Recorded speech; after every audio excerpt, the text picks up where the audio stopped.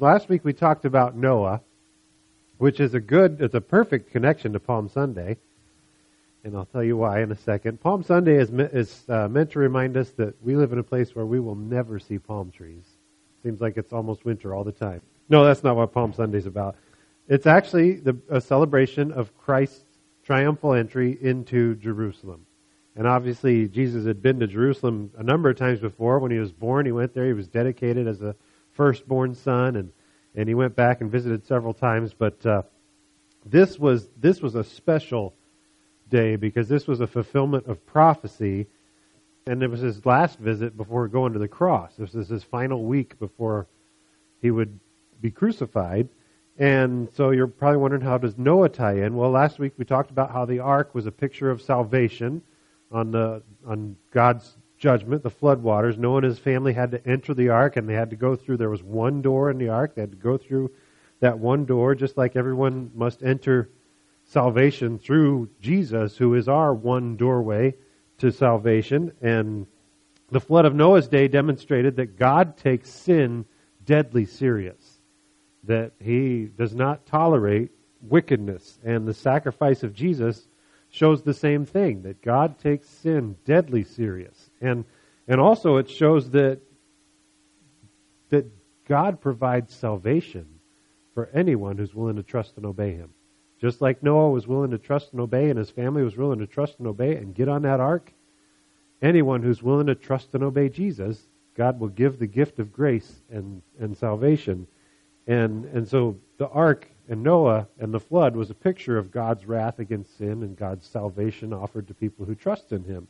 So anybody who's willing to repent and believe can find grace in God and forgiveness for their sins. But it gets even more interesting, as if the grace of God through Jesus wasn't enough to blow your mind. If you remember, Noah was 600 years when the flood began.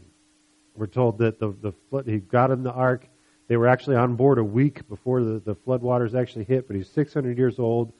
And it rained for 40 days and 40 nights, and the wells, the springs of the earth, the water underneath the ground, the fountains of the deep broke open, and the whole world was flooded. And the water prevailed for 150 days. They were just floating aimlessly out with the water covered the mountains. The tallest mountain was covered up to a depth of 20 feet, and they floated for 150 days, 5 months. And after 5 months, the ark became lodged on the Ararat Mountains. So underneath the water, it was starting to go down. The water was subsiding, and the ark finally struck bottom, and it got lodged in the mountains after floating on water for 5 months.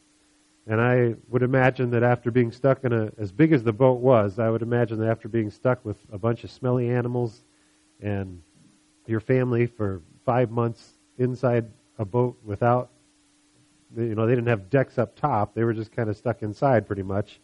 They were probably ready to get out, but it was a sign that the boat hit ground, and it was a sign that they could, that God's word was true, that the flood would end, that their trust in God's salvation was real, that their life would be preserved through God's judgment of the world. And what's interesting about this is when the Jews escaped slavery in Egypt, it was the same month. It was the 7th month of the year, which is called Abib, the Jewish month, when the ark hit the ground. It says the ark hit the ground after 5 months. It was the 17th day of Abib, which is the 7th month of the year.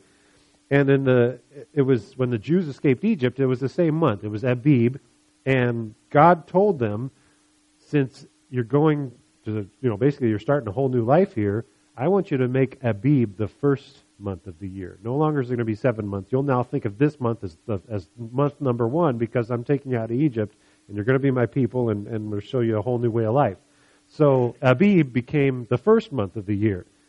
And many years later, we talked about the Babylonian captivity because they had sinned a lot and they were taken away and Daniel went with them.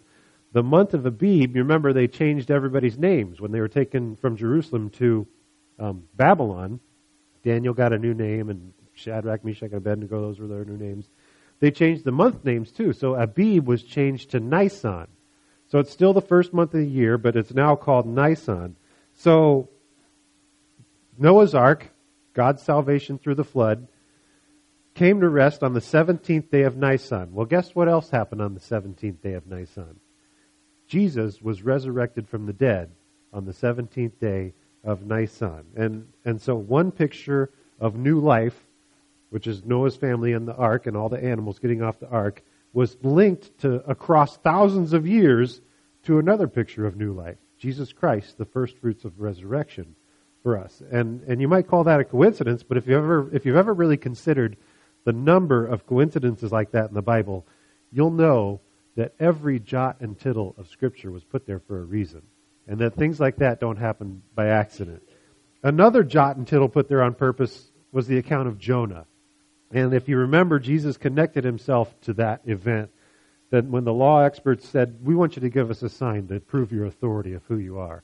And Jesus said, I'll give you the sign of Jonah. And he said, in the same way that Jonah was in the belly of the huge fish for 3 days and 3 nights, so the Son of Man will be in the heart of the earth for 3 days and 3 nights. And people disagree, the Christians even, churchgoers, disagree about whether Jonah was a real person who was swallowed by a real fish and actually vomited out 3 days later on the beach. But Jesus specifically used Jonah as prophecy, as a prophetic marker of his own death and resurrection. It wouldn't make sense for Jesus to use a make-believe story to show forth the prophecy of his death and resurrection. It would be like me saying that, the Count of Monte Cristo was held in a prison, and he escaped, and he found a treasure and became really rich, and just like that, I too will one day escape from a high-security penitentiary and win the lottery. It's stupid for me to give if I was to give a prophecy, I wouldn't base it on a make-believe story. I would say, just like this event, God is going to do this, and that's what Jesus was doing. He's in a real-life event, Jonah being swallowed by the fish in the belly 3 days, 3 nights, and then he was vomited out and went and did what he was actually supposed to do. And Jesus said, just like that, I'm going to be in the belly of the earth for 3 days and 3 nights. So, which brings us to the conundrum for the day. Should we even be celebrating Palm Sunday? Now, that's an interesting question. John chapter 12 starts off like this. It says, 6 days before the Passover, Jesus came to Bethany, where Lazarus lived, whom he had raised from the dead. So they prepared a dinner for Jesus. Martha was serving, and Lazarus was among those present at the table with him. Then Mary took 3/4 pound of expensive aromatic oil from pure nard and anointed the feet of Jesus. She then wiped his feet dry with her hair. Now the house was filled with the fragrance of the perfumed oil. But Judas Iscariot, one of the disciples, the one who was going to betray him, said, why wasn't this oil sold for 300 silver coins and the money given to the poor? Now Judas said this not because he was concerned about the poor, but because he was a thief. As a keeper of the money box, he used to steal what was put into it. So Jesus said, leave her alone. She has kept it for the day of my burial. For you will always have the poor with you, but you will not always have me. And that's pretty interesting that Jesus is saying that what Mary is doing there at Lazarus' place is anointing him for his burial. And it says in verse 9, it says, now a large crowd of Judeans learned that Jesus was there, and so they came not only because of him, but also to see Lazarus, whom he had raised from the dead. So and this gets really nasty part of the plot. So the chief priests planned to kill Lazarus too. Not only were they planning to kill Jesus, but then they heard that Jesus brought somebody back from the dead, and lots of people saw it, and so lots of more people wanted to come see the proof. They wanted to see this living man, and so people were getting excited about this Jesus Christ. And the religious leaders, instead of saying, wow, this man is doing amazing things, maybe we should listen to him, they said, no, let's kill him, and let's make sure and kill the other guy so there's no evidence that this guy has anything. I mean, it's crazy, but they were doing everything they could to hold on to their power, not because they actually believed in what they were doing, but just because they didn't want to give up their power. And so, verse 11 says, for on account of him, Lazarus, many of the Jewish people from Jerusalem were going away and believing in Jesus. So they just didn't want to lose their influence. Verse 12 says, the next day, so we're talking 6 days before the Passover is when he went to Lazarus, to Bethany where Lazarus was. The next day, so this is 5 days from the Passover, says the large crowd had come to the feast. The large crowd that had come to the feast heard Jesus was coming to Jerusalem. So they took branches of palm trees and went out to meet him. They began to shout, "Hosanna! Blessed is the one who comes in the name of the Lord. Blessed is the King of Israel." Jesus found a young donkey and sat on it, just as it is written, "Do not be afraid, people of Zion. Look, your king is coming, seated on a donkey's colt." So there's another piece of prophecy that this goes back to the Old Testament where it said the Messiah is going to come and he's going to enter into the city on a donkey, on a colt. It's never been ridden before. Now the problem that we have with Palm Sunday is that the popular view of Jesus' death and resurrection comes on that it's a Friday when Jesus was killed. You know, we have Good Friday. We call it Good Friday even though Jesus died because we know what's coming on Sunday. And that's the probably most Christians, grew up believing that Jesus died on Friday, was buried Friday before sundown, and then was resurrected on Sunday morning. And the problem with that is that if Jesus died on Friday, then Palm Sunday would have to be a Monday, because the Passover came the day after Jesus' death, so that would have been Saturday. You count about 6 days. When he visited Lazarus, that would have been Sunday. The next day is Monday, so we would have to come here tomorrow to celebrate Palm Monday. And since you guys are already here, we need to fix this problem. And not to mention, Jesus specifically said, just like Jonah was in the fish for 3 days and 3 nights, he's going to be in the earth for 3 days and 3 nights. So the problem is, if he's buried Friday evening, then you've got the next day, Saturday evening and morning. The next day, Sunday morning, you don't have enough time. Even if you count Friday night as one night, you're still missing half a day. So you go Friday night to Saturday night to Sunday night would be 3 days, but he resurrected on Sunday morning. So we're missing at least half a day of time. So there's a Friday problem. Now, Palm Sunday might just be Sunday for convenience. It doesn't, we don't necessarily have to have Palm Sunday on a Sunday. It might just be we're here already, so why not let's celebrate it. That way we can celebrate whenever we're here and not have to come back tomorrow. And but I don't think Maundy Thursday, which is the celebration of the Last Supper, or Good Friday are in the right days. I think we need to adjust our calendar a little bit, since the Friday crucifixion wouldn't give enough time for the Jonah prophecy that Jesus gave to be true, and there's no way I'm going to call Jesus a liar. So I think we need to adjust our calendar a little bit to fit what Jesus said in prophecy would happen. And one possibility would be have Palm Saturday Palm Saturday instead of Palm Sunday. So we'd have to come here yesterday, but that's too late.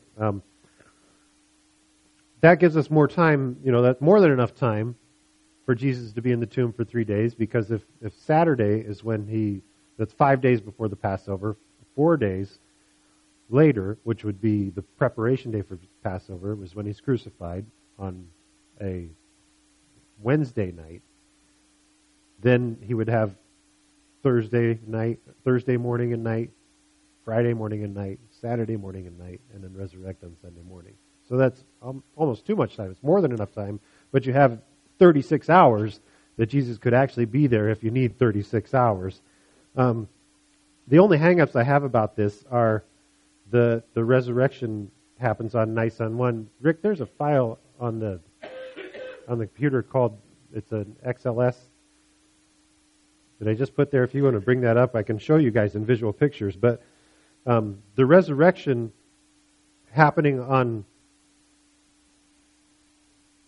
Wednesday would work. That's okay. There's no problems, except it wouldn't happen, or the crucifixion happening on Wednesday and the resurrection on Sunday messes up with the Jewish calendar days, and I'll explain that in a minute. But I don't think it makes quite as much sense as if we stick to Palm Sunday. If we keep Palm Sunday, there's a man named Sir Robert Anderson who was alive back in the late 1840s. I think it was 1841 to 1918 is when he was alive. And he was the chief investigator of Scotland Yard.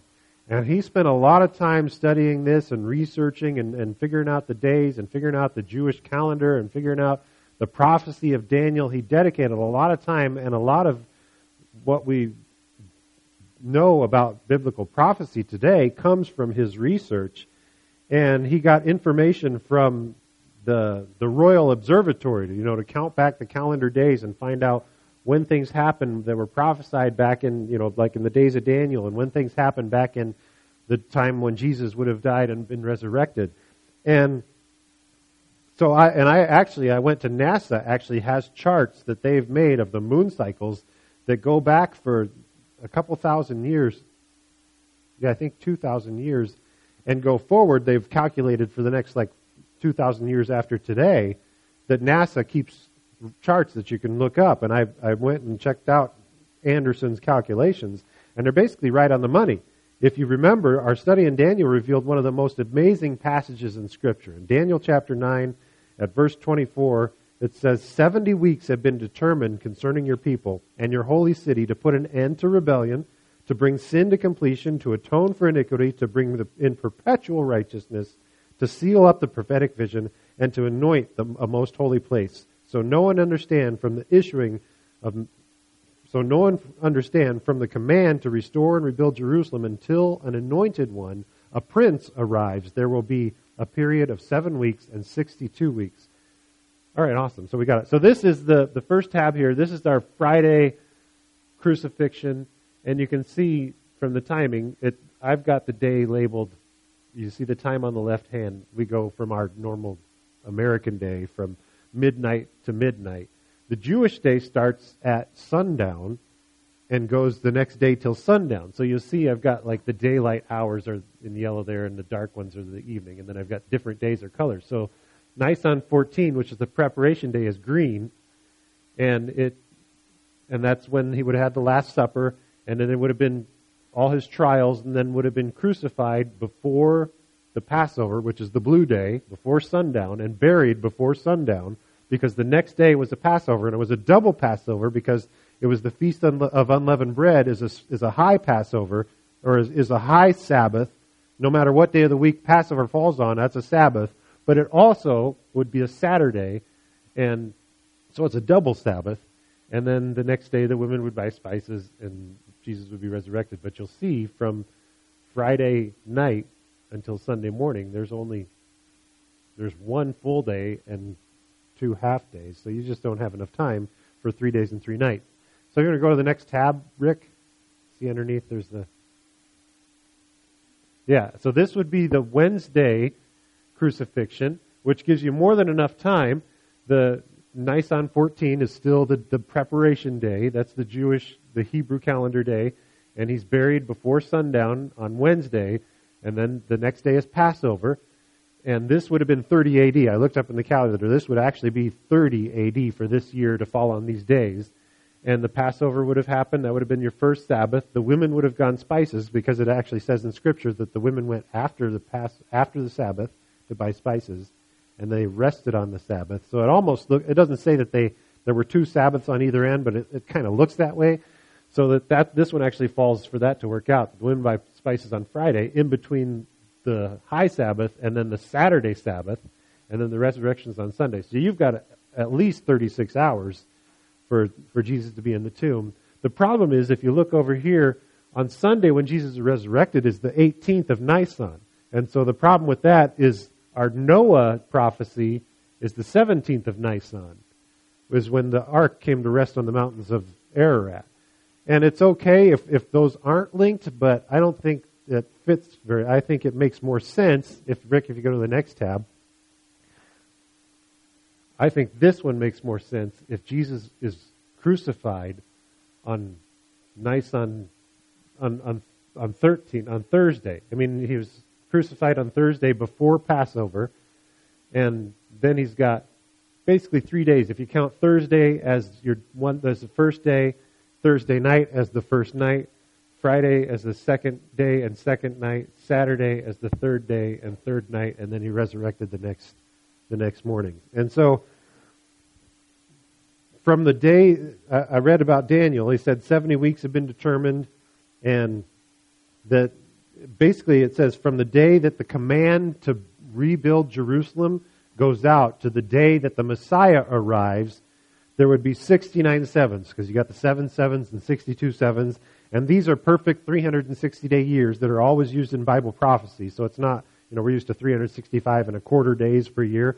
So we're using prophetic Hebrew years. So 69 weeks, 69 sevens, times 483 years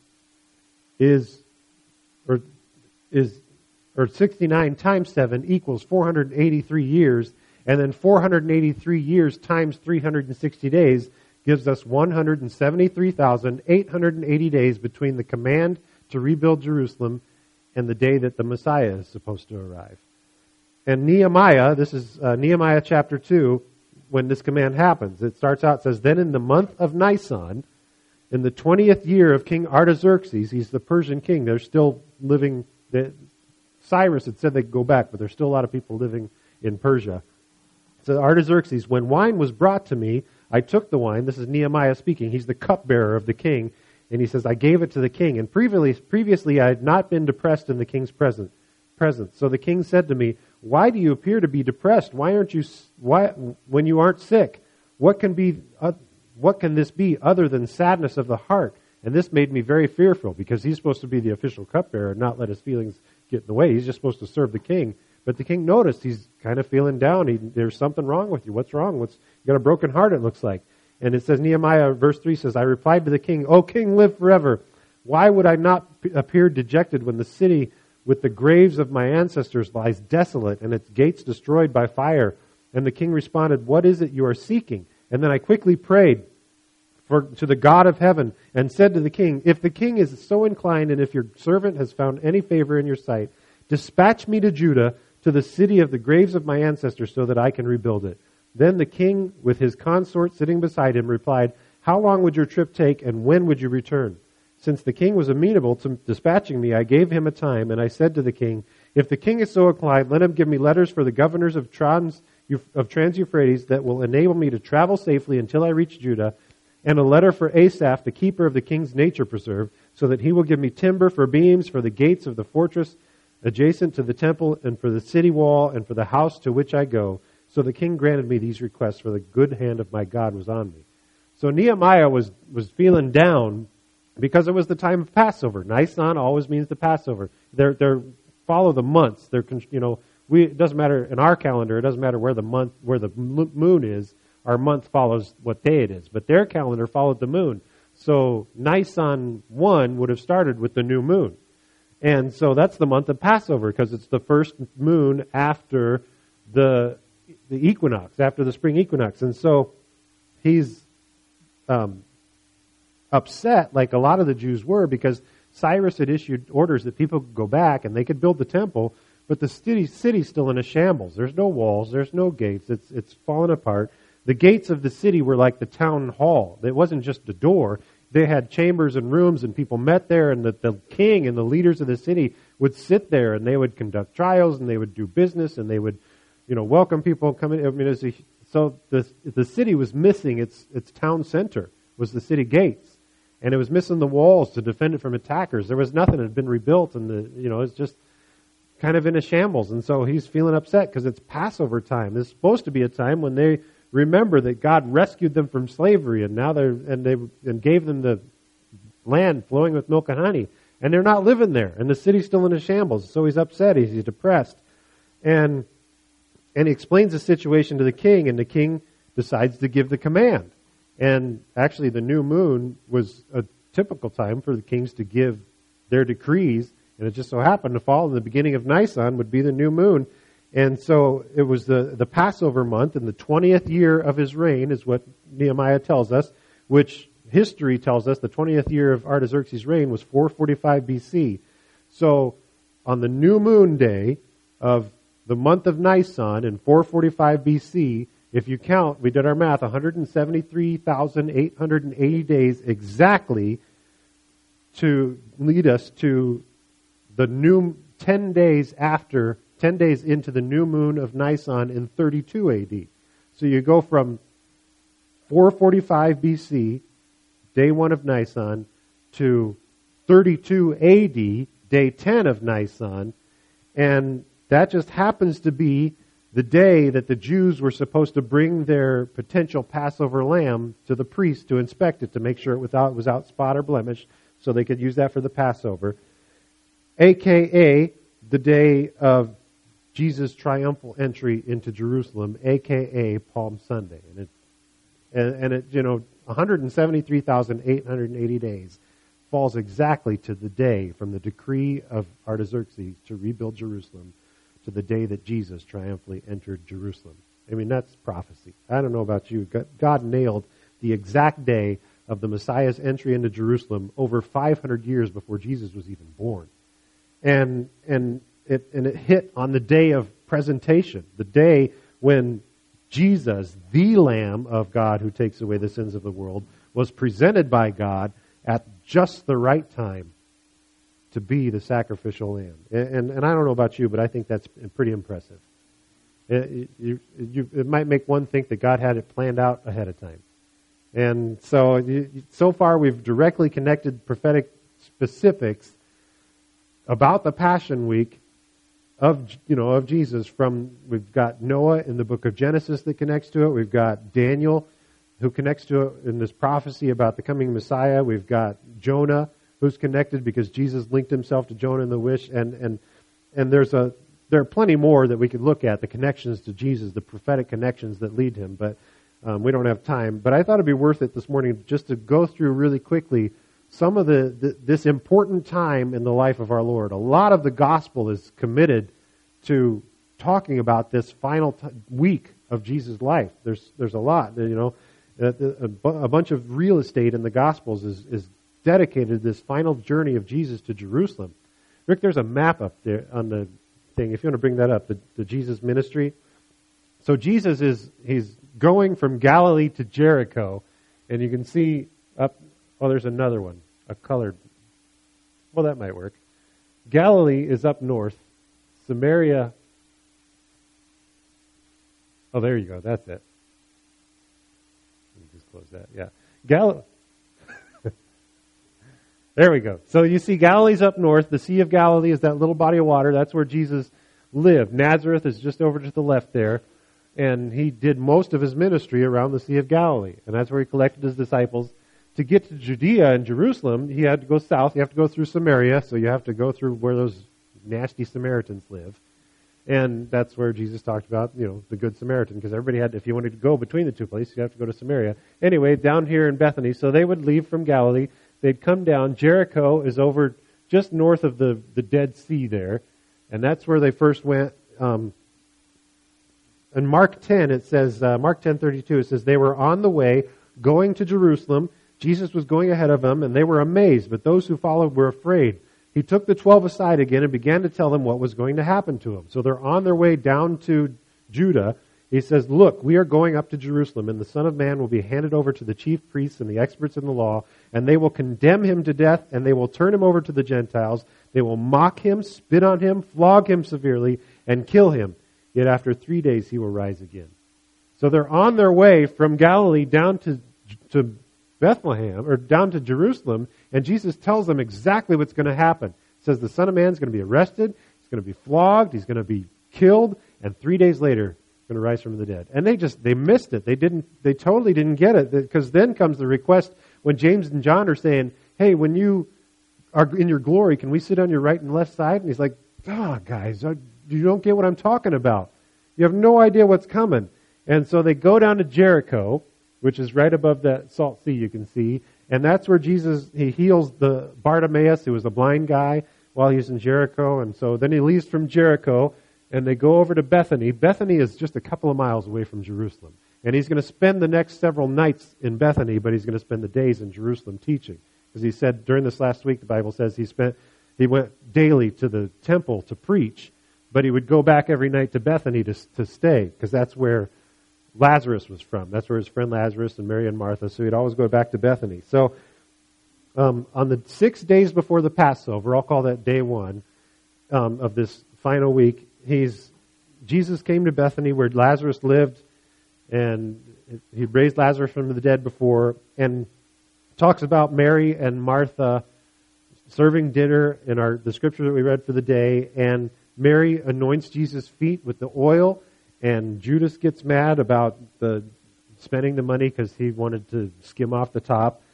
And Jesus said that to leave her alone because it was his time, that she was anointing him for his death, and that's when the chief priests planned to kill Lazarus too.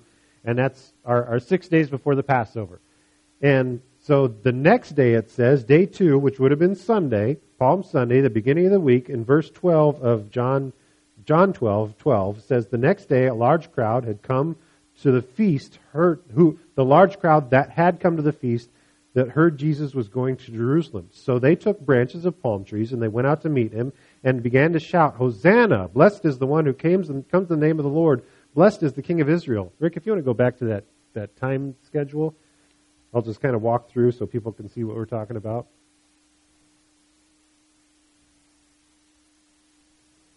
So here we go. 6 days, it's Saturday, 6 days before the Passover. Jesus visits Lazarus. He's anointed by Mary at dinner. The next day is the triumphal entry to Jerusalem, which would be Palm Sunday. And from our NASA calendars, it's 32 AD, the Jewish year 3792, which is also Nisan 10, which is the day of presentation when you're supposed to bring your lamb to the, you see I've got N9, N10, N11 down at the bottom. So it's happening all on the right day. And they're saying, Hosanna, blessed is the one who comes. And the scripture tells us about the prophecy. Don't be afraid, people of Zion. Look, your king is coming, seated on a donkey's colt. And it says the disciples still didn't understand. In verse 16, it says his disciples still did not understand these things when they first happened.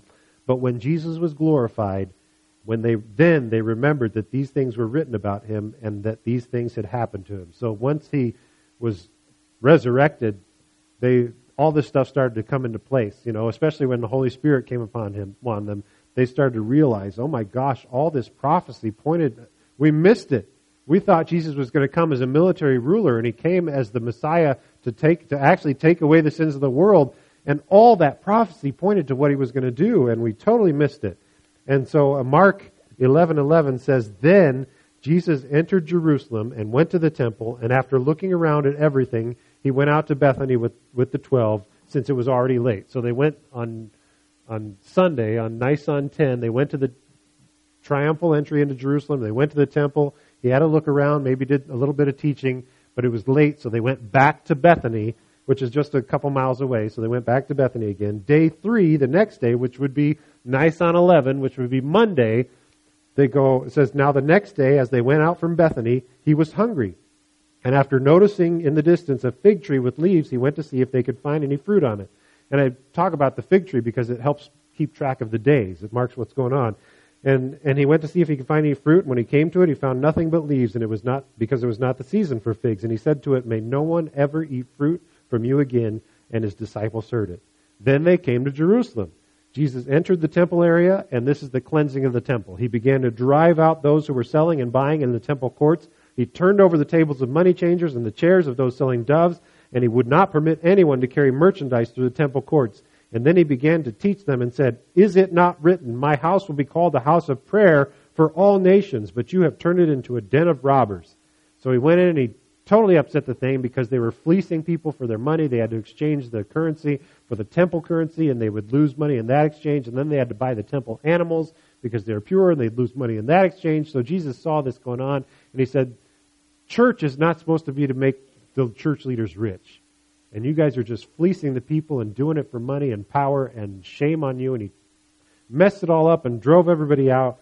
And in verse 18 it says, the chief priests and the experts of the law heard it, and they considered how they could assassinate him, for they feared him because the whole crowd was amazed by his teaching.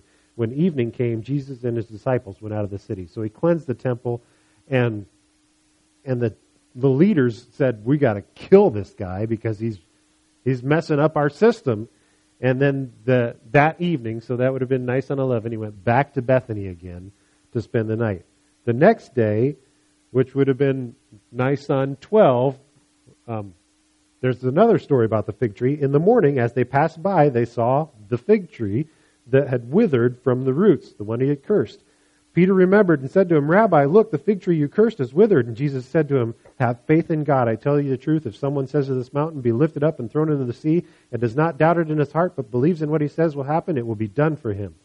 And so that day that the the fig tree is withered, there's a whole bunch of teaching that goes on in the temple that's recorded in Scripture. And there's people, the Jewish leaders have now got people challenging Jesus about his authority and who he is. And he spends a lot of, I'm not going to go through it all because there's tons of it, but there's lots of interaction, there's lots of teaching, there's lots of challenges to Jesus.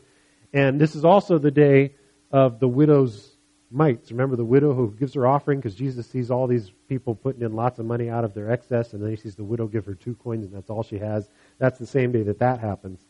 And on the way out, they then are leaving the city again to go back to Bethany for the night. On the way out, the disciples are saying, look at this city, isn't it amazing? And Jesus says that this is all going to be destroyed, that the temple is going to be wiped out, and there's not going to be one stone on top of another.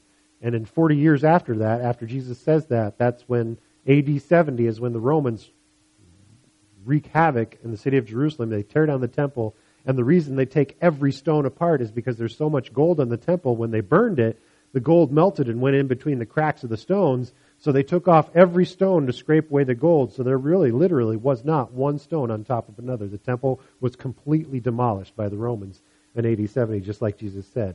And so they stop on their way to Bethany that night.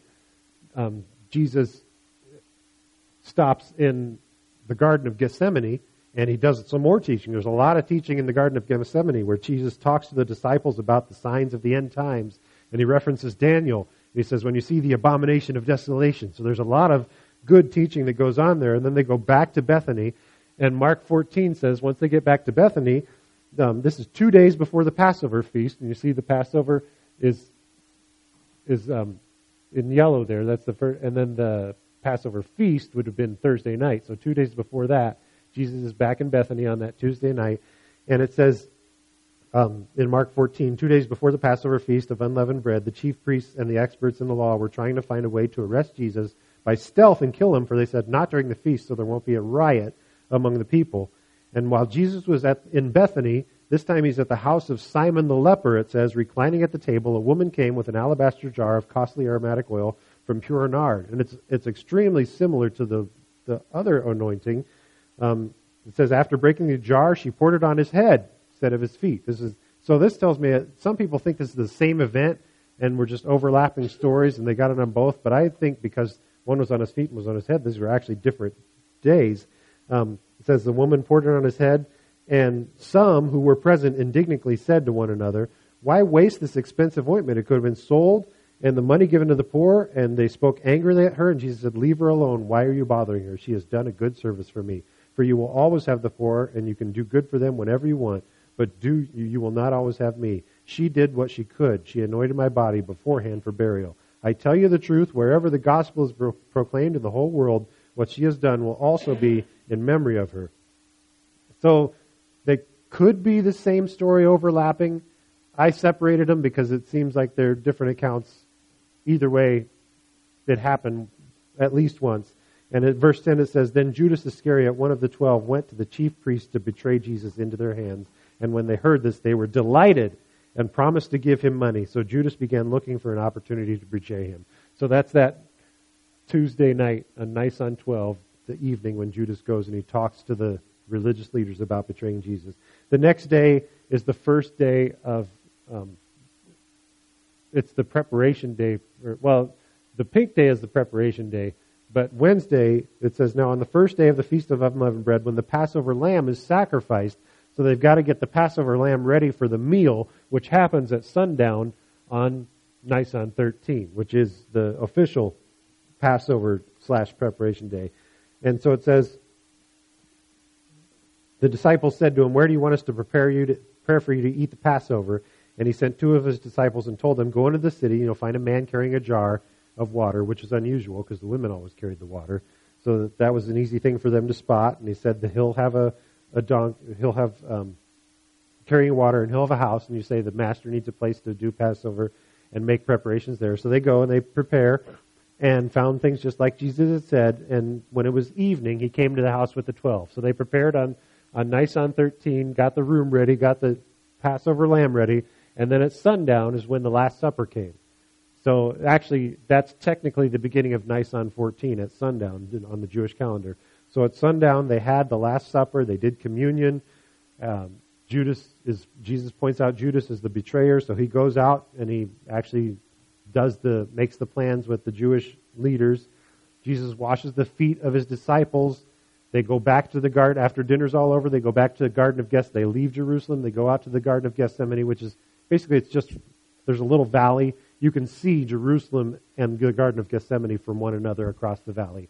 So they just walked across the valley to the garden, and Jesus prayed, and he prayed for hours, and it was late at night, so the disciples fell asleep. He goes, it's probably into the next day. Jesus is still praying. The people come to arrest him. They come with the torches, and a big, huge crowd of people to arrest him. He's arrested. They drag him to Annas, who's one of the leaders of the Jewish people. He sees Annas. Then he goes to Caiaphas, who's the leader of the Sanhedrin.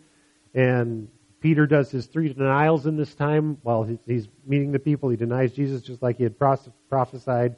After he sees Annas personally and Caiaphas personally, the whole Sanhedrin gets together. So it's basically his third trial before the Sanhedrin.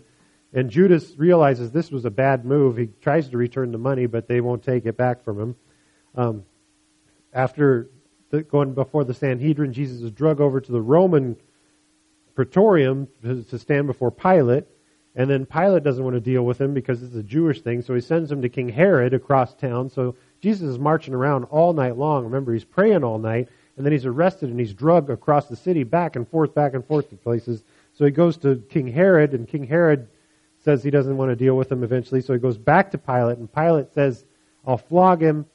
And he gets this severe flogging. And then while Jesus is all torn up and lacerated and bloody and disheveled, he says, behold your king. And at that point, there's darkness over the land. So about noon until 3 o'clock, you can see I've got it dark there, Jesus is given his cross to carry to Golgotha, and he's crucified. The sign is posted above his cross, and about 3 o'clock, he dies. And he gives his last words. He's dead. The body is requested. They go to Pilate, and Pilate's surprised that Jesus is dead already, because usually people can last a couple of days in the crucifixion. But the soldiers had gone ahead and they broke the legs of the other 2 criminals, and they came to Jesus and they saw he was dead already. They were surprised, and so because they didn't want the bodies hanging up when the Passover came, they had to, for the celebration of the Passover, they wanted to make sure all the dead bodies were down, because that would be a curse on the land. So they found Jesus was dead, and the body was requested, and there was the preparation and the burial all happened before sundown on the Passover, because it would have been inappropriate to do any work on the Passover. So they took care of all that, and Jesus was buried.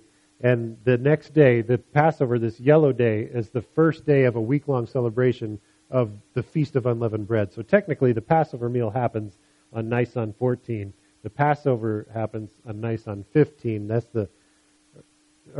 Passover is Nisan 14. The Feast of Unleavened Bread starts off on Nisan 15 and goes for a week.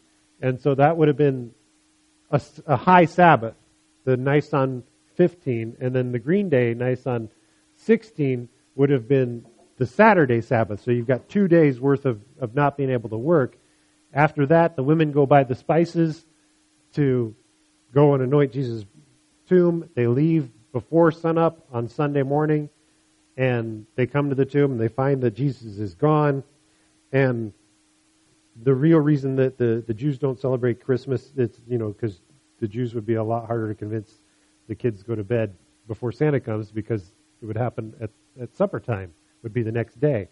And so and it was kind of surprising for the women, obviously, to find that the tomb was empty. They were wondering who's going to roll the stone away. They go there, the stone's already away, and there's no body in there.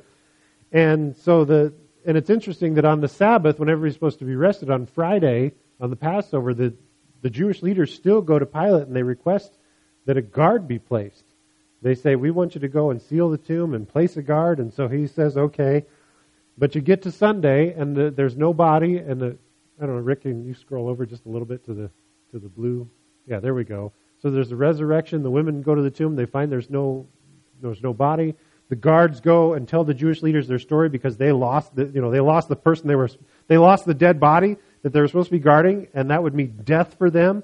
Their task was, they're put in charge of this, and the body's gone.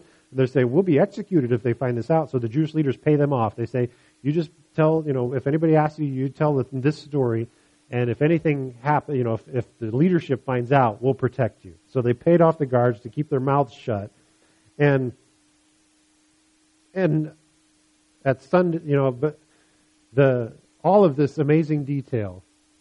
I mean, there's more I could say, but we're out of time. But all this amazing detail. I'll talk some more next week. I'll tell you what happened on Sunday, and so you'll come back and find out what happened, why there was no body in the tomb. I don't know if you know that, but all this amazing detail tells us about Jesus. It's not just about Jesus the man. It reveals the truth of God. I mean, we're talking the authority of Scripture. If you believe in Jesus, if you believe in the Bible, then all this stuff is just if you don't, you think it's just a make-believe story, and that all these things are just these amazing coincidences that happen across, spans of hundreds and thousands of years that all link together and tie in perfectly. You're crazy if you think that this just, was a made-up story, that this person just disappeared. But Jesus put on flesh. He came from heaven, he put on flesh and was a sacrifice for our sins. And this thought ought to drive us all to our knees. We ought to be in repentance and praise of God for what he's done for us. And not only do we have the authority of Scripture to tell us, to show us all this amazing detail and prophetic occurrence and these things, but what God has done for us and why God has done this for us, that he loved us and he didn't want to see us condemned, and he wanted to make a way for us to find salvation through his judgment. And just like Noah found salvation through the judgment of the flood, Jesus is coming back again. The prophecy says there's another week to come, and it's going to be a week of judgment. The world is going to be cleansed by fire, and if the only way for us to survive is to put our faith and hope and trust in Jesus Christ. And this tells us that that Jesus Christ gave his life for us so that we could be saved, so that we could repent and believe and trust in him and find salvation. And it's amazing what God has done for us, but it's also amazing that it's backed up by so much evidence, that there's so much material here, the calendar days and the amazing miracles and the prophecy, that there's so much that we can look and see. Is there that Jesus is coming back to Jerusalem again, and we need to be ready. And this time he's going to sit in judgment of the world, and God's judgment is going to come in fire. And the only way to survive is through God's grace. The only way to be ready is through what Jesus Christ has done for us, and to believe in him and his way of salvation, to walk through that one and only door, just like Noah went through the door of the ark, for us to walk through the door of Jesus and to be made one of his children, and to live for God and to live with God in us, to be filled with the Holy Spirit. And so the question for us is, how are we going to respond to that? How are we going to react to what God has done, to what God has presented it's a lot of information, but how are you going to respond to what Jesus has done? Are you going to obey him? Are you going to share the gospel? Are you going to live your life the way you're called to live? Are you going to love your neighbors? Are you going to worship God with true gratefulness? Are you going to really worship God and honor him? Are you going to stand up for righteousness? It's up to us what we do with all these details, because we can totally ignore them and bypass them and say it doesn't really matter, or we can see the amazingness of how much intricacy God has given us to believe what we believe. And we can take that and say, because of all this proof, because of all this reason, because of all this, my faith is secure, my belief is solid, therefore I'm going to go out and do what Jesus called me to do, to live my life for him, to give my life for him, to give my energy and time and whatever it takes to make sure other people are saved and other people are brought into Jesus' salvation. Are you going to do that? It's up to you. I'll leave it. Come back next week. I'll tell you what happened on Sunday. Let's pray. Jesus, we're so grateful for what you've done for us. We're so grateful for all and there's so much detail. We could spend weeks and months investigating all this and still not even know the half of it, of what you've done, and the details and the intricacy and the interconnectedness of prophecy and the happenings in the world and the way everything ties in to your word But we know, we're so thankful that we can trust in your word, that it is authoritative, that everything that you wrote for a reason, that it is to teach us and help us to live our lives the way you call us to live. God, help us to do that. Help us to be your people, to represent you in the world, to be your ambassadors and to bring other people to you. God, save us, and help us to save other people. In your name we pray, Jesus. Amen.